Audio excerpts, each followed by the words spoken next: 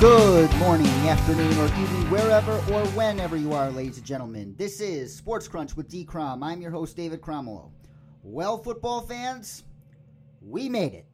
Once again, after 7 long months of tested patience, another NFL regular season is about to kick off within a matter of hours. And this isn't just another ordinary NFL season, folks. It's the 100th season of play since the National Football League was founded in Canton, Ohio in 1920. Little did the men who gathered at that automobile show that day know that what they started would grow into the best, most successful reality television show ever devised, period. And that show that is the NFL only gets more interesting and more dramatic each and every year. And my man Hal Bent, there's absolutely no reason to expect anything less from it in 2019, is there? No reason not to at all. I'm looking forward to a great season 100. Likewise myself, and before we preview the exciting slate of games week 1, let's go around the league at the latest news and notes with our favorite game, Truth and Exaggeration. And you know the rules of this game. I will read a statement and you tell me whether I'm telling the truth or whether I'm exaggerating and why. Starting with the Seattle Seahawks. Given the Seattle Seahawks acquisition of Jadeveon Clowney, nobody should be surprised if they either give the Rams a season-long run for their money in the NFC West or win that division altogether. I say that is an absolute truth. I don't think there's a head coach better equipped to have a multifaceted defensive lineman than Pete Carroll. Is what he's shown over the years with his defenses there in Seattle. He'll have Clowney going after quarterbacks at a fantastic rate this season. It's exciting to see, and never bet against Russell Wilson on the other side of that ball. So I'm saying 100% truth. Don't sleep on Seattle. From the Seahawks to the Cowboys, regardless of how far the Dallas Cowboys go in 2019, they will regret in the long run not extending Dak Prescott before Zeke Elliott. I'm going to say that's an exaggeration. They're still going to get to Prescott eventually, whether he goes first or after Zeke. I don't think it's going to have much of a issue in that regard because they're probably going to make him the highest paid quarterback in NFL history for now, whenever he gets around to getting that deal done. So exaggeration. And last week there was a blockbuster trade of epic proportions with the Miami Dolphins trading offensive tackle Laramie Tunsil and Kenny Stills to the Houston Texans for a couple players and 2 first-round picks, one this year and one in 2021, and a second-round pick. And there was more to it, but that was the crux of the trade. And with the Dolphins trading away Tunsil, one of the NFL's rising young stars at a premium position, it screams to you that not only are they tanking the 2019 season, they are tanking for a quarterback in the 2020 draft, whether that be Tua Tagovailoa or Justin Herbert. Oh, that is a definite truth. Miami seems determined to make sure that they're going to get that top pick, and they're going to have their choice of what quarterback finally succeeds Dan Marino 20-something years later. So I will say truth. It definitely does sound that way. And Josh Rosen, I couldn't feel worse for a guy that I knew, Josh Rosen. He just was set up to fail his first 2 years of the NFL through no fault of his own. Exactly. I agree completely. I mean, he's on his 3rd offensive coordinator, and he's starting his 2nd season. That's not a recipe for success. And maybe he has trade value down the line. Maybe Miami is able to get him some playing time after their brutal start to the season, sacrificing Ryan Fitzpatrick to the pass rushing teams in the first couple of weeks before handing it off to Rosen and hopefully bumping up his trade value so he gets another fresh start somewhere else. And the team at the other end of that trade, the Houston Texans, the ownership must fire Bill O'Brien if the Texans do not make it to the AFC Championship game this season. I'm going to say that is a truth. I don't know how many more chances they can give Bill O'Brien in Houston. I kind of thought he ran out of them a while back, and yet he's still there and winning power struggles, putting his people into the front office. So I think with the future completely mortgaged here at this point in Houston, it is a win or else scenario. So, Bill O'Brien, you better get to the AFC Championship game to keep that job. So, absolute truth. And moving on to our game picks this week, and we will preview 3 games in depth for you, starting with tomorrow's opening game of the 100 season, and it's very fitting that it features the oldest rivalry in the history of the National Football League, the Green Bay Packers and the Chicago Bears from Soldier Field. The ghosts of Vince Lombardi, George Papa Bear Halas, and all those deceased players who are watching from above now are going to be roaming Soldier Field all night long tomorrow night as the NFL celebrates its 100th anniversary. But let's talk about this game. And while most people are eager to see how Aaron Rodgers looks in this Matt LaFleur offense tomorrow night, and rightfully so, I am even more eager to see how this Packers defense looks. Brian Gutekunst has quietly built a unit that I believe has the potential to surprise and take the league by storm this year.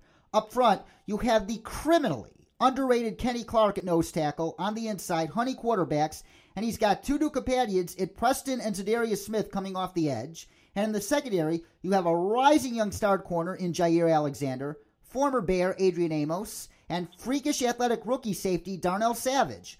While flaws remain at the inside linebacker position, especially when it comes to pass coverage, I think this could be a top 10 scoring defense this season. Do you?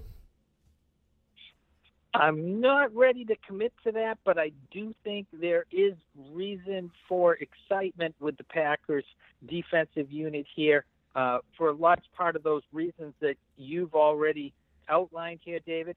I like some of the new faces that are in. It's going to be how do they mesh? How does that system work with them in place?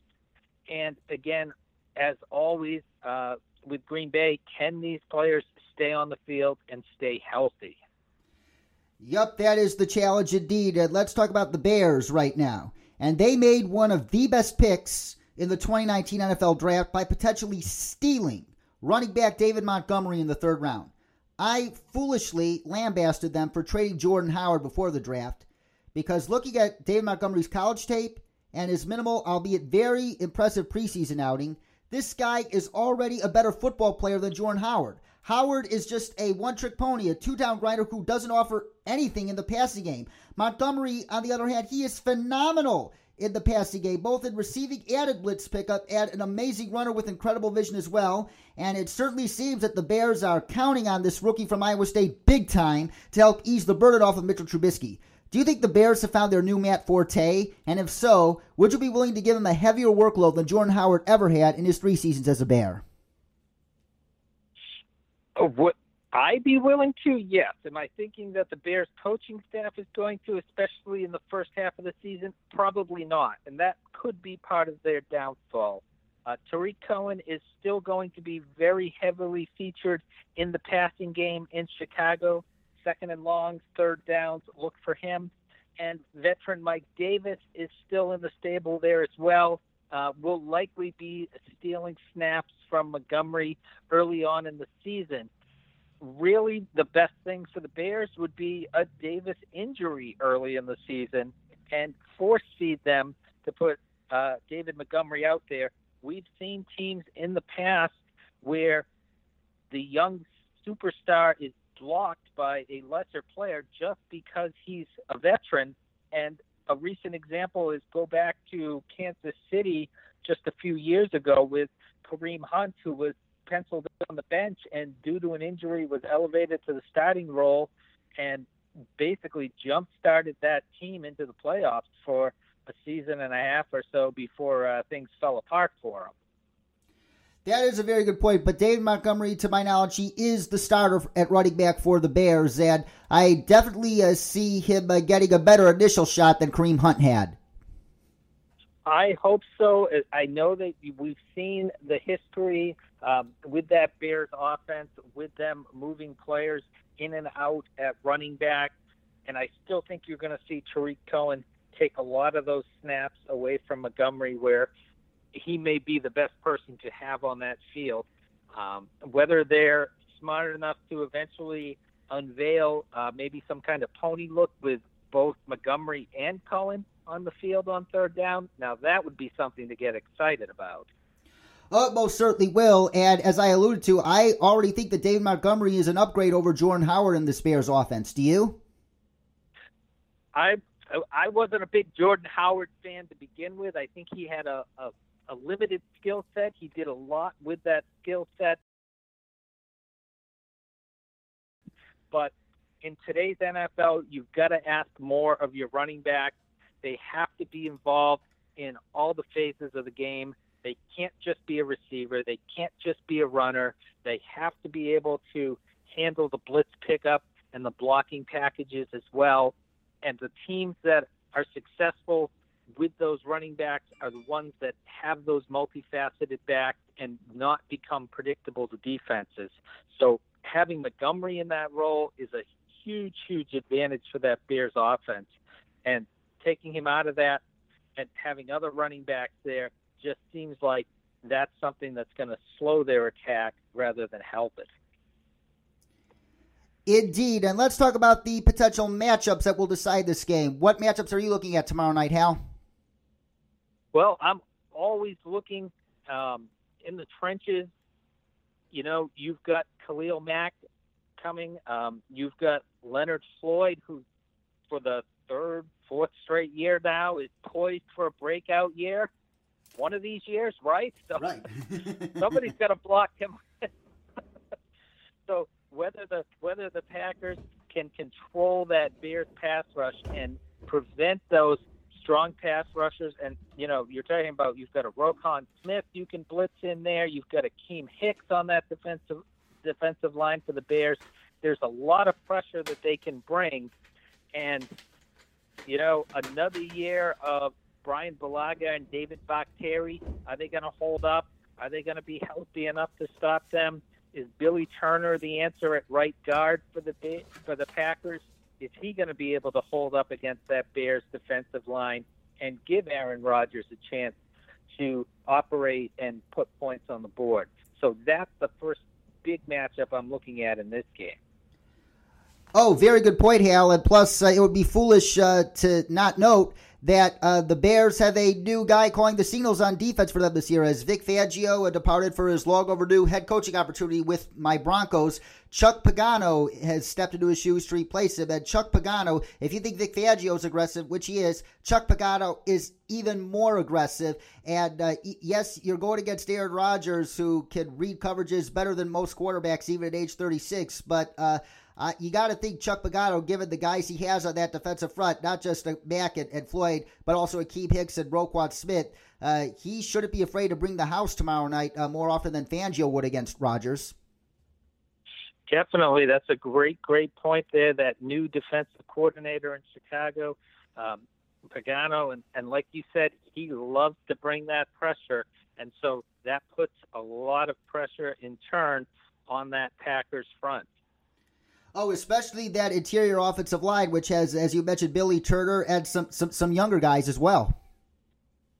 Yeah, I mean, you look at Lane Taylor, Corey Linsley, those aren't names that you're, going to be hearing in regular conversation talking about the NFL, and that puts a lot of pressure on them. There's not a lot of quality depth there. You're looking at rookie Elgton Jenkins as the primary backup in there if somebody goes out, so that would not be a good situation to be throwing a rookie in if there's an injury early on in this game for Green Bay on that interior offensive line.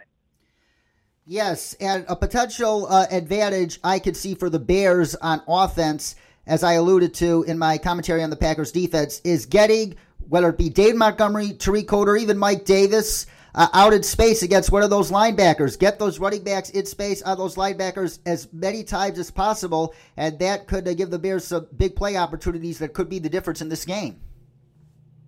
Exactly. I mean, you're looking at, Blake Martinez, who is a good but not great linebacker in coverage. Oren Burks is stepping into a major role on the inside there as well. So if you can get those guys isolated, those Bears running backs could have some damage done against that Packers defense there. And who do you have winning tomorrow night's opening game of the 2019 season? Well, I have it as a close one, but I am giving the advantage to the Bears and having them pull out a 20-19 win over the Packers on Thursday night. I am with you, my friend. This game is pretty much a coin flip for me. Wouldn't be surprised if it goes either way. There's many ways I could see the Bears losing this game. There's many ways I could see them winning, and the same goes for the Packers.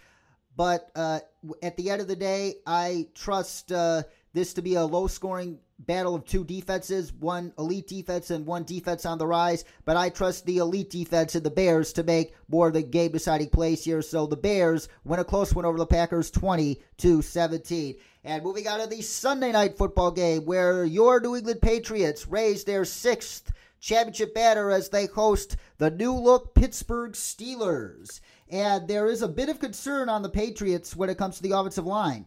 David Andrews, the starting center, he's likely out for the entire 2019 season after he was hospitalized with blood clots a couple weeks ago. And by the way, we wish David Andrews a speedy recovery back to health. And to fill that void, the Patriots acquired center Russell Bodine from the Buffalo Bills in a rare in-division trade. Russell Bodine's past tape has been below average at best. And in week one, should he start, he will be facing an absolute stout Steelers defensive front on the interior with Cameron Hayward and Stephon Tuitt. Plus, they'll be paving the way for the guy who I predicted to win NFL Defensive Rookie of the Year in 2019, their linebacker, Devin Bush. Could this mismatch lead to a Steelers upset in a close game?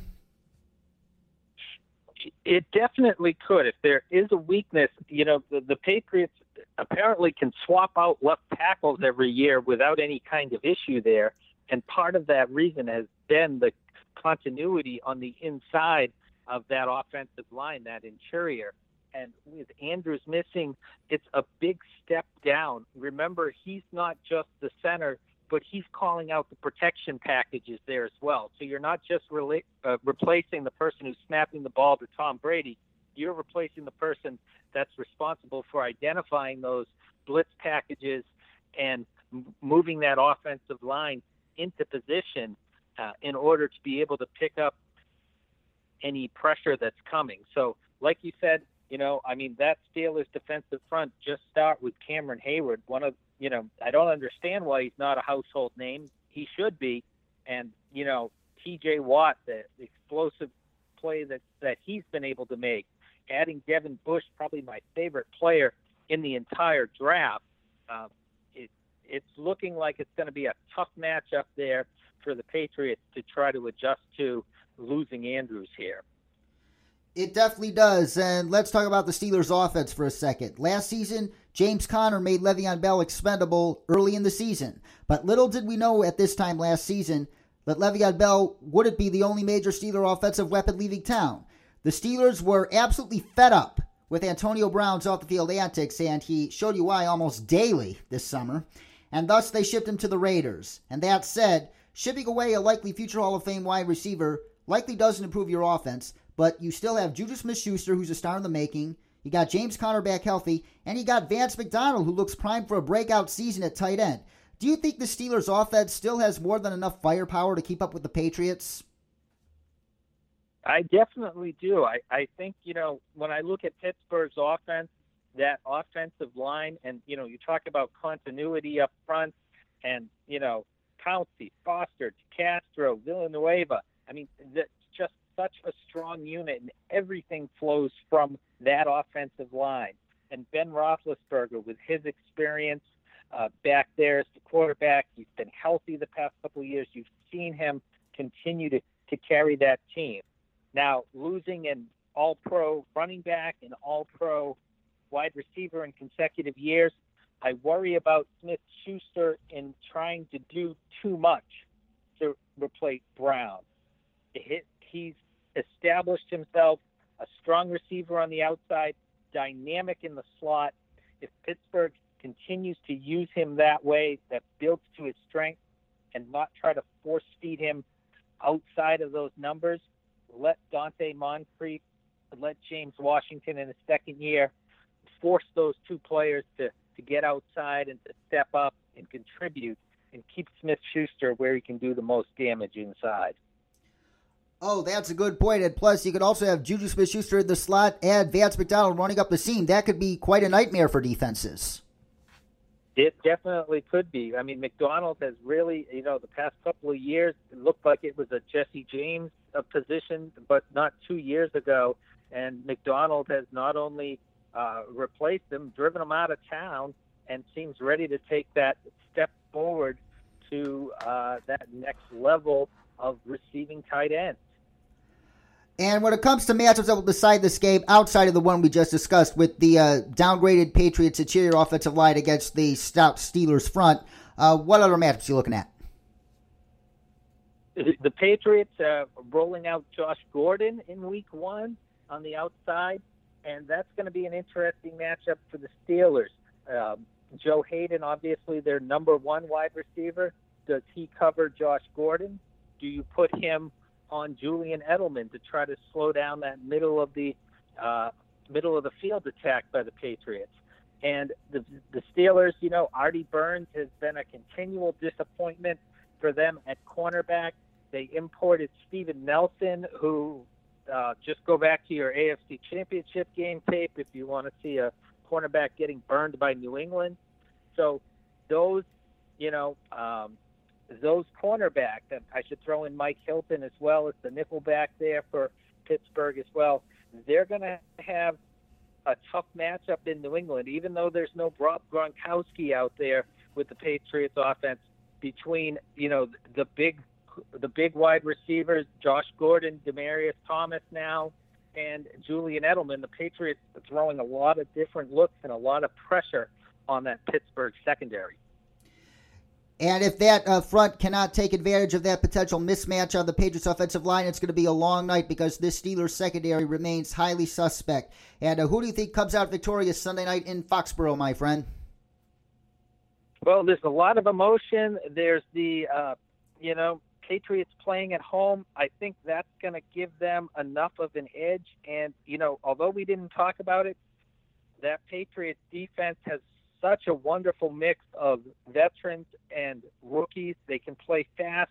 They can slug it out with you. They can slow it down. It's probably the best Patriots defense, that I've seen since, I don't know when we're going back to, 2004, 2005. So I'm giving the Patriots the advantage there. I have them pulling away late from Pittsburgh, 31-19. We are in agreement again, or as we say, we're simpatico, and let's bring back for the first time this season the simpatico alert. The simpatico alert is alerting once again for the second time, and I agree. This Patriots defense, this is easily the best defense they've had since those defenses of the early 2000s with Willie McGinnis and Ty Law and Teddy Bruschi. And not only that, with Josh Gordon and Julian Edelman, now the wideouts, plus adding in Demaryius Thomas. Yes, he's not the same as he was during his heyday in Denver, but he could still get you a lot of third down conversions and be a good red zone presence as well to fill that Gronk void. The Brady's going to be getting rid of the ball quick. I don't think that Steelers defense is going to be able to get to Brady in time, and it's going to be close for a while, but the Patriots do pull away at the end, 31-20. And on Monday Night Football, we have an exciting matchup in the Big Easy at the Superdome between two great quarterbacks, one who is about to get a gold jacket in the near future, and the other just starting his path to a gold jacket. Deshaun Watson and the Texans taking on Drew Brees and the Saints, a must-see matchup on Monday Night Football. But the Houston Texans, they really had a busy week on the trading wire, and they took a lot of risks in order to get that team over the hump and to a Super Bowl as soon as possible, because with Deshaun Watson on his rookie contract, you have to take advantage of him and win a Super Bowl before he signs that big payday. So it was a risk trading away Jadeveon Clowney because, yes, you got J.J. Watt, future Hall of Famer, and you got Whitney Merciless as well, but a front without Clowney, it just doesn't seem as formidable as it once was, especially with J.J. Watt now 30. So how much less formidable is this Texans defensive front without Jadeveon Clowney, and how can we expect Sean Payton to exploit his absence, particularly in the running game? Yeah, I mean, I think when I look at that Texans defense without Clowney, you forget what J.J. Watt gets all of the attention, and rightfully so, a great player. But as you said, hitting 30, Whitney Merciless is not the same player as Clowney, is not as strong. For Clowney, he gets so much attention for that pass rush, but as an all-around defensive player, strong against the run, disruptive, even if he's not getting sacked, he's able to get into the backfield. He understands the leverage, moving the quarterback out of position, even if not sacking him. So it's putting a lot of pressure on other teams. With him there, without him, it's going to be a tougher road for Houston to try to slow that Saints offense. And like you said, that running game in New Orleans as well, there's, a new look there for the Saints. I don't think we're going to see a lot more of Alvin Kamara, even though he's pretty much the number one in the passing game. But Latavius Murray steps in. I think he's a perfect fit for that offense as the pounding the rock there, and look to him to have a big game and get those linebackers up and give Drew Brees some shots down the field with Michael Thomas and Ted Ginn and later on in the second half of this game. Oh, you alluded to my next point. Yes, Whitney Merciless is definitely not the same player as Clowney, and they don't have another freak to win one-on-one matchups when Watt's getting doubled or tripled. And if this Texans front cannot get pressure on Drew Brees, aren't they in deep trouble in this game given the downgraded secondary, especially at corner? They lost a lot of key players at that secondary, most notably Kareem Jackson and Tyrann Mathieu. And yes, they got Bradley Roby, but I think he's clearly a downgrade. Oh, I definitely agree. When you think of the Texans over the last 4 or 5 years, you think J.J. Watt and that strong secondary behind him. And now you're looking at that team and you say, you're starting to get some question marks.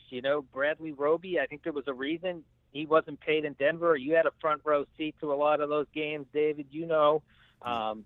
Trading for Keon Crossan from the Patriots, I expect he's going to be thrust into a much larger role in Houston than he would have had in New England in that crowded secondary. Aaron Colvin, very highly paid slot cornerback there as well for Houston, and Jonathan Joseph. So it's not the depth that they're used to in Houston. It's not the talent that they're used to in Houston. And if they're not generating that pass rush up front, that could be a long game for the Texans defense.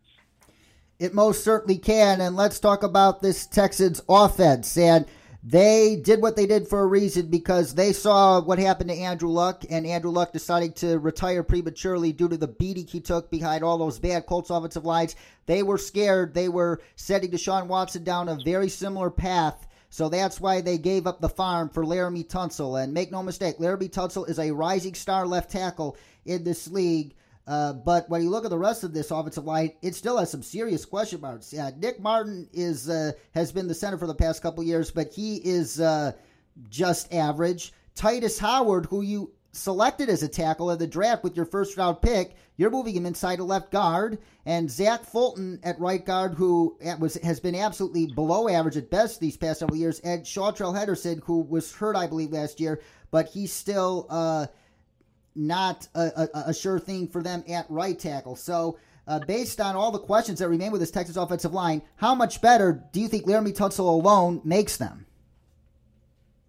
Well, considering they didn't have much there to begin with, I'll say 20% better. At least they got one position covered there, and a mighty important one as well. But yeah, I really don't like that right side of the offensive line. Shawtrell Henderson, even when he was healthy and in Buffalo, was barely starting quality to begin with. They've got another rookie as their depth at tackle in Max Sharping as well. So you may see him outside. You may see him inside.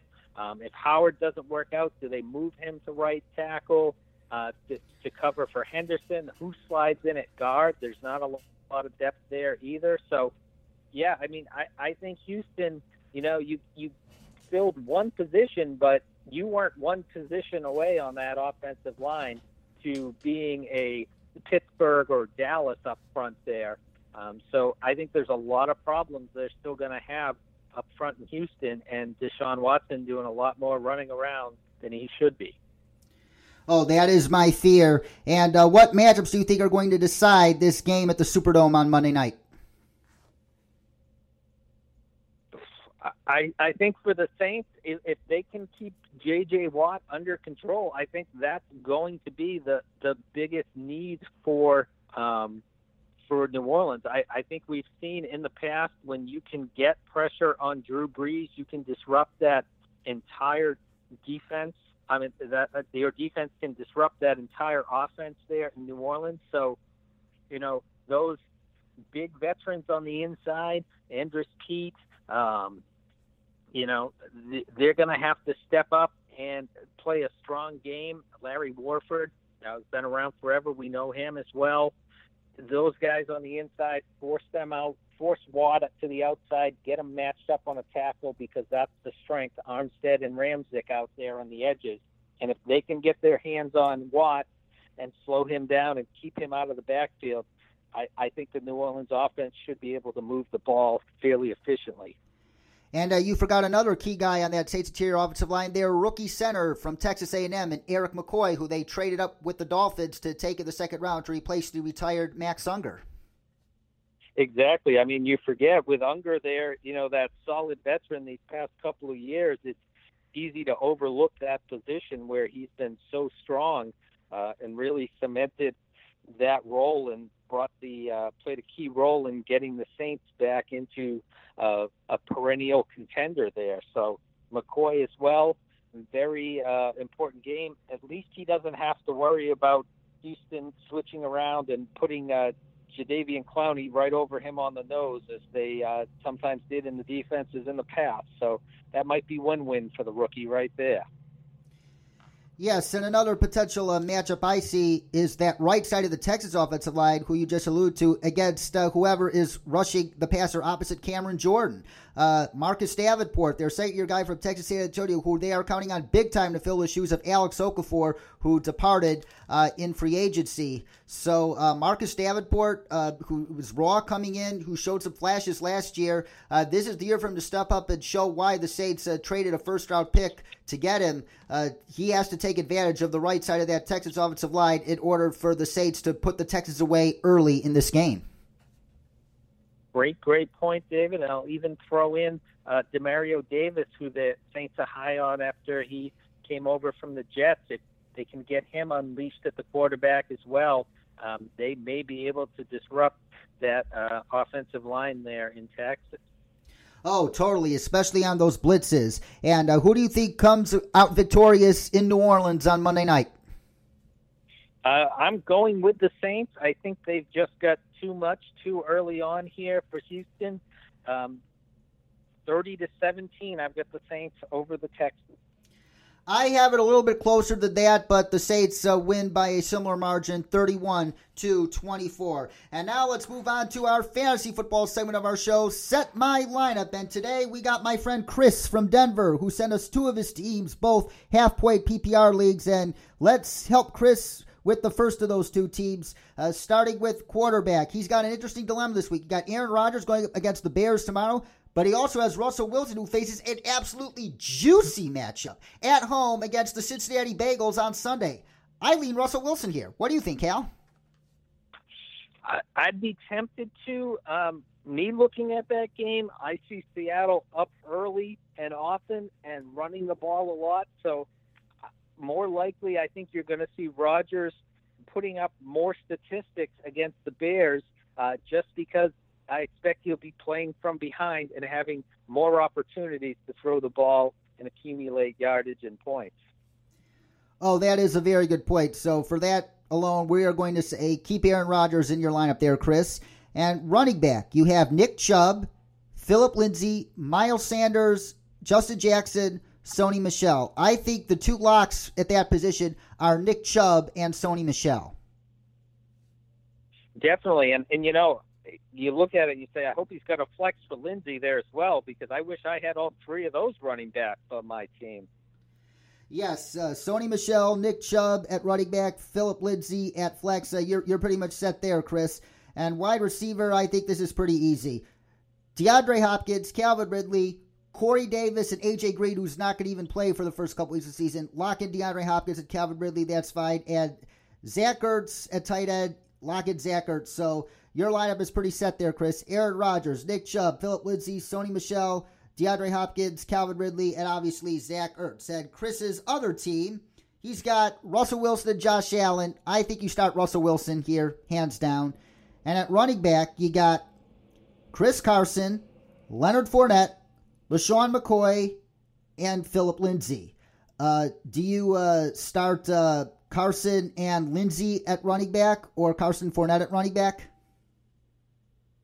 That is a tough one. And you know, if it's a PPR league, I'm really looking at LaShawn McCoy as well because I'm really interested to see how much he's involved in that passing game now that he's in Kansas City. But, yeah, I think Carson and Lindsay, you got to go with your strengths there, especially early on in your fantasy season, and I'd roll those two out first. Carson and Lindsay are your two running backs there, Chris. And wide receiver, I think this is pretty straightforward. Tyreek Hill, Adam Thielen, Jarvis Landry, Deshaun Jackson, and Devontae Parker. By the way, I do not want to own any Miami Dolphins this year, so if I were you, Chris, I would shop Devontae Parker, put him on the waiver wire, and pick up somebody from the waiver wire to replace Devontae Parker after this week is over. But I think Tyreek Hill and Adam Thielen should be locked in there. I think that's a slam dunk there, David. I agree with that. And yes, Devontae Parker, get a bag of balls for him if you can. Anything. Yeah, so we said Chris Carson and Phillip Lindsay at running back. So flex, Leonard Fournette or LaShawn McCoy. I think to play it safe this week, I'd go Fournette because he's the workhorse in that backfield, and you don't know how the touches are going to be divvied necessarily between LaShawn McCoy and David Williams yet. So Leonard Fournette would be my flex. Jarvis Landry and Deshaun Jackson can wait a week, and LaShawn McCoy as well. So Carson and Lindsay will be your running backs, and Fournette will be your flex. And an interesting choice awaits at tight end, Delanie Walker or Kyle Rudolph. I personally am going to go with Delanie Walker just because Kyle Rudolph has company now in that tight end room in Minnesota with the rookie Irv Smith, and the Vikings are reportedly counting on Irv Smith to be that third target in the passing game as opposed to Rudolph, who they apparently want to stay in and block. So I think you got to go with the grizzled vet Delanie Walker, who I believe will still be Marcus Mariota's safety blanket. Exactly. If Tennessee is able to get on the scoreboard, you know, there's a good chance it's going to be Walker as well. So he's a possibility for getting you a touchdown and stealing you those 6 points at tight end there, even if he doesn't have a big game. So to recap, Chris, your first team, we got Aaron Rodgers at quarterback, Nick Chubb, Phillip Lindsay at running back, Sony Michel at flex, Hopkins and Ridley wide receivers, Zach Ertz at tight end. Your other team, we got Russell Wilson at quarterback, Chris Carson, Phillip Lindsay running back, and Leonard Fournette at flex, or mix those up however you want. Tyreek Hill, Anthony the wide receiver, and Delanie Walker at tight end. And now we go to two of my teams. One a half-point PPR team, the other a non-PPR team. Let's start with my half-point PPR team. At quarterback, I got Baker Mayfield and Phillip Rivers. I drafted Mayfield first, so I think I'm going to start him. I would start him wherever you drafted him. Yes, I would put him first. And check out my running back stable here. Christian McCaffrey, Nick Chubb, David Montgomery, Miles Sanders, Duke Johnson. I think you lock in McCaffrey and Chubb at the first two spots. Oh, definitely. Without a doubt, those two. And at wide receiver, I have Mike Evans and Tyler Lockett locked in the wide receiver spots. But I also have Sammy Watkins, Curtis Samuel, and Marquez Valdez-Scantling. But I think Evans and Lockett are no-brainers this week. I think so as well. I would lock those two in, David. And what about flex? David Montgomery, Miles Sanders, Duke Johnson, or one of those three receivers I mentioned, in Watkins, Curtis Samuel, or Marquez Valdez-Scantling. I'm leaning towards one of those three running backs, particularly I think Montgomery, because I think he is more of a certainty to get more of a workload than even Miles Sanders and Duke Johnson at this point. Yeah, if it was a full PPR, I might lean a little closer to Johnson, where you know he's going to be involved in that passing game, but Montgomery should be as well. And Sanders, you got to see how that shakes down in Philadelphia before you put him out there. He could be the lead back and play, 75% of the snaps, or he could be just in for a handful there with the depth at running back in Philadelphia. That's a wait-and-see situation, I think. Oh, I completely agree. I expect Miles Sanders to get control of that job at some point this season, but it might not be early, as we discussed on the NFC East special that we did together a couple weeks ago. And so Baker Mayfield, Christian McCaffrey, Nick Chubb, Mike Evans, Tyler Lockett, Dave Montgomery at flex, Austin Hooper at tight end. My other tight end is Chris Herndon, who's suspended, so got to roll with the Hoopadoop there. And the TB, my non-PPR league, I think it's straightforward. Patrick Mahomes or Ben Roethlisberger, go with Patrick Mahomes, even though it's on the road at Jacksonville. League MVP speaks for itself.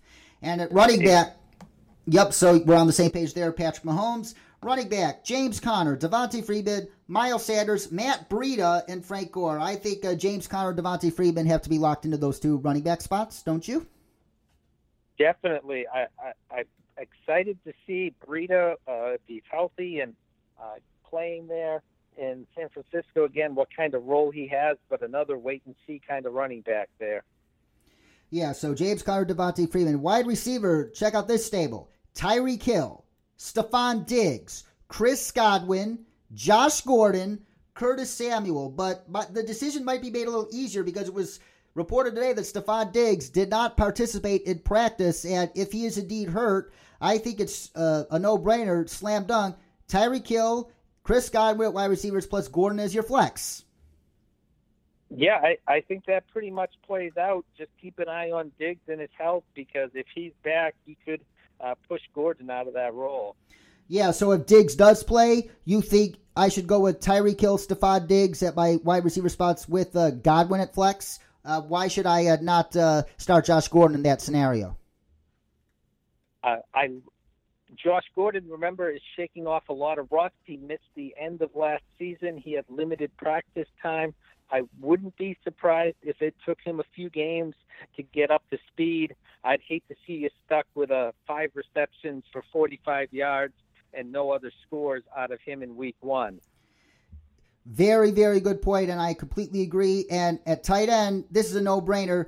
I got George Kittle, but I also have his Iowa Hawkeye teammate TJ Hawkinson, albeit just as a late-round keeper pick, but it's rolling with the Kittle. So Patrick Mahomes, James Conner, Devontae Freeman, and if Diggs is healthy, Tyreek and Diggs at wideout and Godwin at flex, but if not, Tyreek and Godwin at wideout and Gordon at flex and Kittle the tight end. So we're set there. And now let's move on to our rapid-fire predictions for the rest of the games of this opening week of the NFL's 100th season, starting with the Tennessee Titans traveling to Cleveland to take on Baker Mayfield and the Browns. The Titans have a very, very good defense, and I think this game is going to be closer than many think it is. But the Titans not having Taylor Lewan at left tackle is going to absolutely kill them. And find out why in my bold prediction. I trust the Browns defense to make more game-deciding plays, and the Browns beat the Titans by a final score of 23-16. Ooh, I got it a close game as well, but I have Tennessee pulling it out on the road, 20-19 over Cleveland. I think that Tennessee defense is able to control the line of scrimmage against the Browns, and that offensive line, which is weak in many positions, is their Achilles heel in week 1. Oh, very, very good point once again, Hal. And this one is straightforward. Ravens at Dolphins. This is my lock of the week. Ravens 34, Dolphins 10. Oh, yeah. I mean, you're being nice and making it close here. I mean, you could have told me 50-3, and I would have believed you on that one. I had it 26-6, Ravens over the Dolphins there. But yeah, that's if there's a lock of the week, I think that's the biggest lock you can pull out right now. It most certainly is, and I believe John Harbaugh will go to the mercy rule and not put up a 50 burger, but we shall see. The Atlanta Falcons traveling to Minnesota to take on the Vikings. This is one of the more exciting matchups earlier in the day. And you got that Falcons and that newly revamped offensive line with the rookie Chris Lindstrom at right guard against that imposing Vikings defensive front. And the Vikings with that new offense with Gary Kubiak now calling the shots against that Falcons defense that is now completely healthy after last year's injury disaster. This game is going to be very, very interesting, and I expect very, very close. Oh, definitely. I have both of these teams as bounce-back teams in 2019. I'm even saying this game may go to overtime. I'm going to take the Vikings 29-26, but that's a flip of the coin right there. I agree. This is a coin flip game, but I'm going to give a slight edge to the home team, and the Vikings win. And by the way, we're Sapatico here again. The Vikings win 27-23 over the Falcons in a close, hard-fought game at U.S. Bank Stadium. An AFC East rivalry of two young teams on the rise. The Buffalo Bills traveling to MetLife Stadium to take out the New York Jets. I'm a big Sam Darnold fan. I expect him to have a breakout season, but I also love this Buffalo Bills defense, and I think given the fact the Jets aren't 100% on the interior offensive line, Kelechi Osemele's a little banged up at that at Ryan Khalil. The question is how much juice does he have left, and their other guard positions a question mark.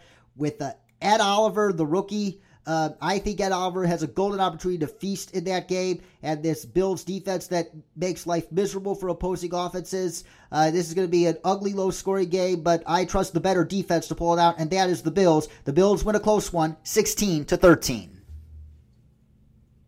David, I've got to agree with you on this one. I have it a little bit higher scoring, but the Bills taking out the Jets 20-17. And if there is another candidate for Lock of the Week, it is this. The Philadelphia Eagles and Carson Wentz hosting the Redskins with Case Keenum at quarterback. This is easy. Eagles, I think, win relatively easily. I don't see Case Keenum doing a lot against that Eagles defense. 27-13, Eagles over the Redskins. Yep, I've got it even a bit more of a blowout than that. I have it 27-3 Eagles, and Eagles making a statement. Their team to be watched this year in 2019, taking their road back to the Super Bowl possibly. And Louis Riddick predicted that Carson Wentz would be the MVP this season, and Carson Wentz has a golden opportunity to show why against a very, very suspect Washington secondary. The Carolina Panthers and Cam Newton host the Rams and the new highest paid quarterback in the NFL in Jared Goff. I think this is a trap for the Rams. The Rams said goodbye to Roger Saffold in free agency and John Sullivan, yes, that's his name. He retired. Their interior offensive line is facing a lot of uncertainty, and Andrew Whitworth is no spring chicken out at left tackle.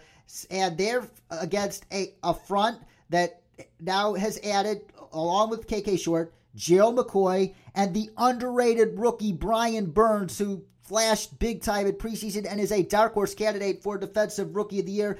That front is going to give this Rams offensive line fits all game long, and knowing Todd Gurley's knee situation, how much longer can he hold up? This is going to be a slog, and I actually have the Panthers pulling off an upset 20-17. You're braver than I am. I really thought about that may happen, but I couldn't pull the trigger in the end. So I tried to convince myself to have Carolina pull it off. I do think the Rams are going to have a little bit of a step back. That hangover after losing the Super Bowl is real. So I still have the Rams pulling it out 24-20 over Carolina. And the Kansas City Chiefs and league MVP Patrick Mahomes travel to Duval to take on Nick Foles of the Jacksonville Jaguars.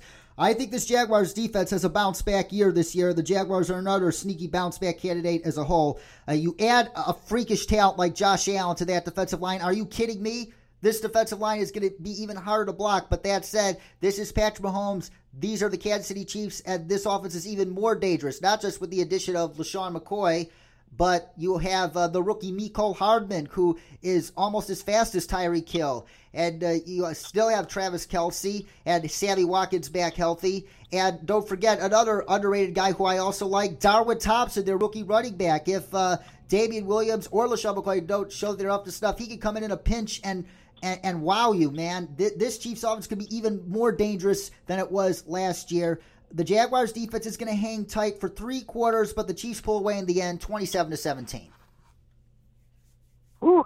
I've got this one as my upset special. I see Jacksonville riding Nick Foles and just barely edging a dramatic comeback from Kansas City, but Jacksonville winning at home, holding court 27-24. Ooh, that is a bold pick indeed. And moving on to Jacoby Brissett and the Indianapolis Colts, traveling to Carson, California to take on Phillip Rivers and the Chargers. I do have the Chargers winning this game, but you always expect the Chargers to screw up at some point or another. I just don't think it will be this week. But the Indianapolis Colts, they're going to keep it close throughout. Chargers will win, but a very close score of 24-21. And I think the Indianapolis Colts have a big day running the ball with Marlon Mack. Yeah, I agree. I think Indianapolis, they've got great balance on both sides of the ball, even without Andrew Luck at quarterback anymore. And it's not just it was a shock to us. A lot of the reports now are, Luck had made his feelings clear to Indianapolis early in the season. That was part of the reason why they held him out, to get Brissett all of the first-team snaps in that offseason as well to prepare for this. So I think Indy's going to come out ready, but I'm not picking against the Chargers either. I have them winning 20-17. And if there was another game close to a lock this week, the Seahawks play host to the Cincinnati Bengals, who I believe are on the verge of a very bad season and a rebuild, and I think that would be the best thing for the Bengals long term. But the Bengals, just too many questions, especially on defense. Yes, Geno Atkins and Carlos Dunlap are still there, but they're getting long in the tooth. And it's Russell Wilson, one of the 5 best quarterbacks in the NFL. They should have no problem running the ball with Chris Carson against them and opening up a few deep shots to both Tyler Lockett and the rookie DK Metcalf as well for some big plays there. And plus that new defense with Jadeveon Clowney going up against the worst offensive line in football, not a chance. I think the Seahawks roll them 31-10. Yeah, I don't even think it's going to be that close. I have Seattle winning 38-7, and I wanted to give them the shutout, but we'll give the Bengals a garbage touchdown at the end to save it. The Dallas Cowboys and their newly paid franchise running back Ezekiel Elliott play host to the New York Giants at home on Sunday, and I think that especially even without Zeke, I think the Cowboys would have had no problem winning this game, but with him, I think the Cowboys absolutely rolled the Giants and Eli Manning and forced them to go to Daniel Jones next week. They win this game by a score of 28-6. I agree. I don't think the Giants are really going to be able to put up a lot of points with Eli there. They should be thinking about 2020 and Jones at quarterback as well. I think we both agree on that. But Dallas, easy win, 28-13. The debut of the great Kyler Murray in the desert as he and Cliff Kingsbury host Matt Patricia's Detroit Lions on Sunday afternoon. I actually like the Arizona Cardinals in this game. Yeah, this game is pretty much a pickup, but I like the Arizona Cardinals in this game because the Lions aren't going to be 100% sure on how to defend the Kingsbury offense and Kyler Murray too. I think Kyler Murray shows you why he was the number 1 pick in the draft this year and why the Cardinals shipped Josh Rosen off in favor of him. I think Kyler Murray has a big day along with David Johnson catching the ball out in space, and I think the Cardinals pull off a hard-earned victory by a final score of 26-20.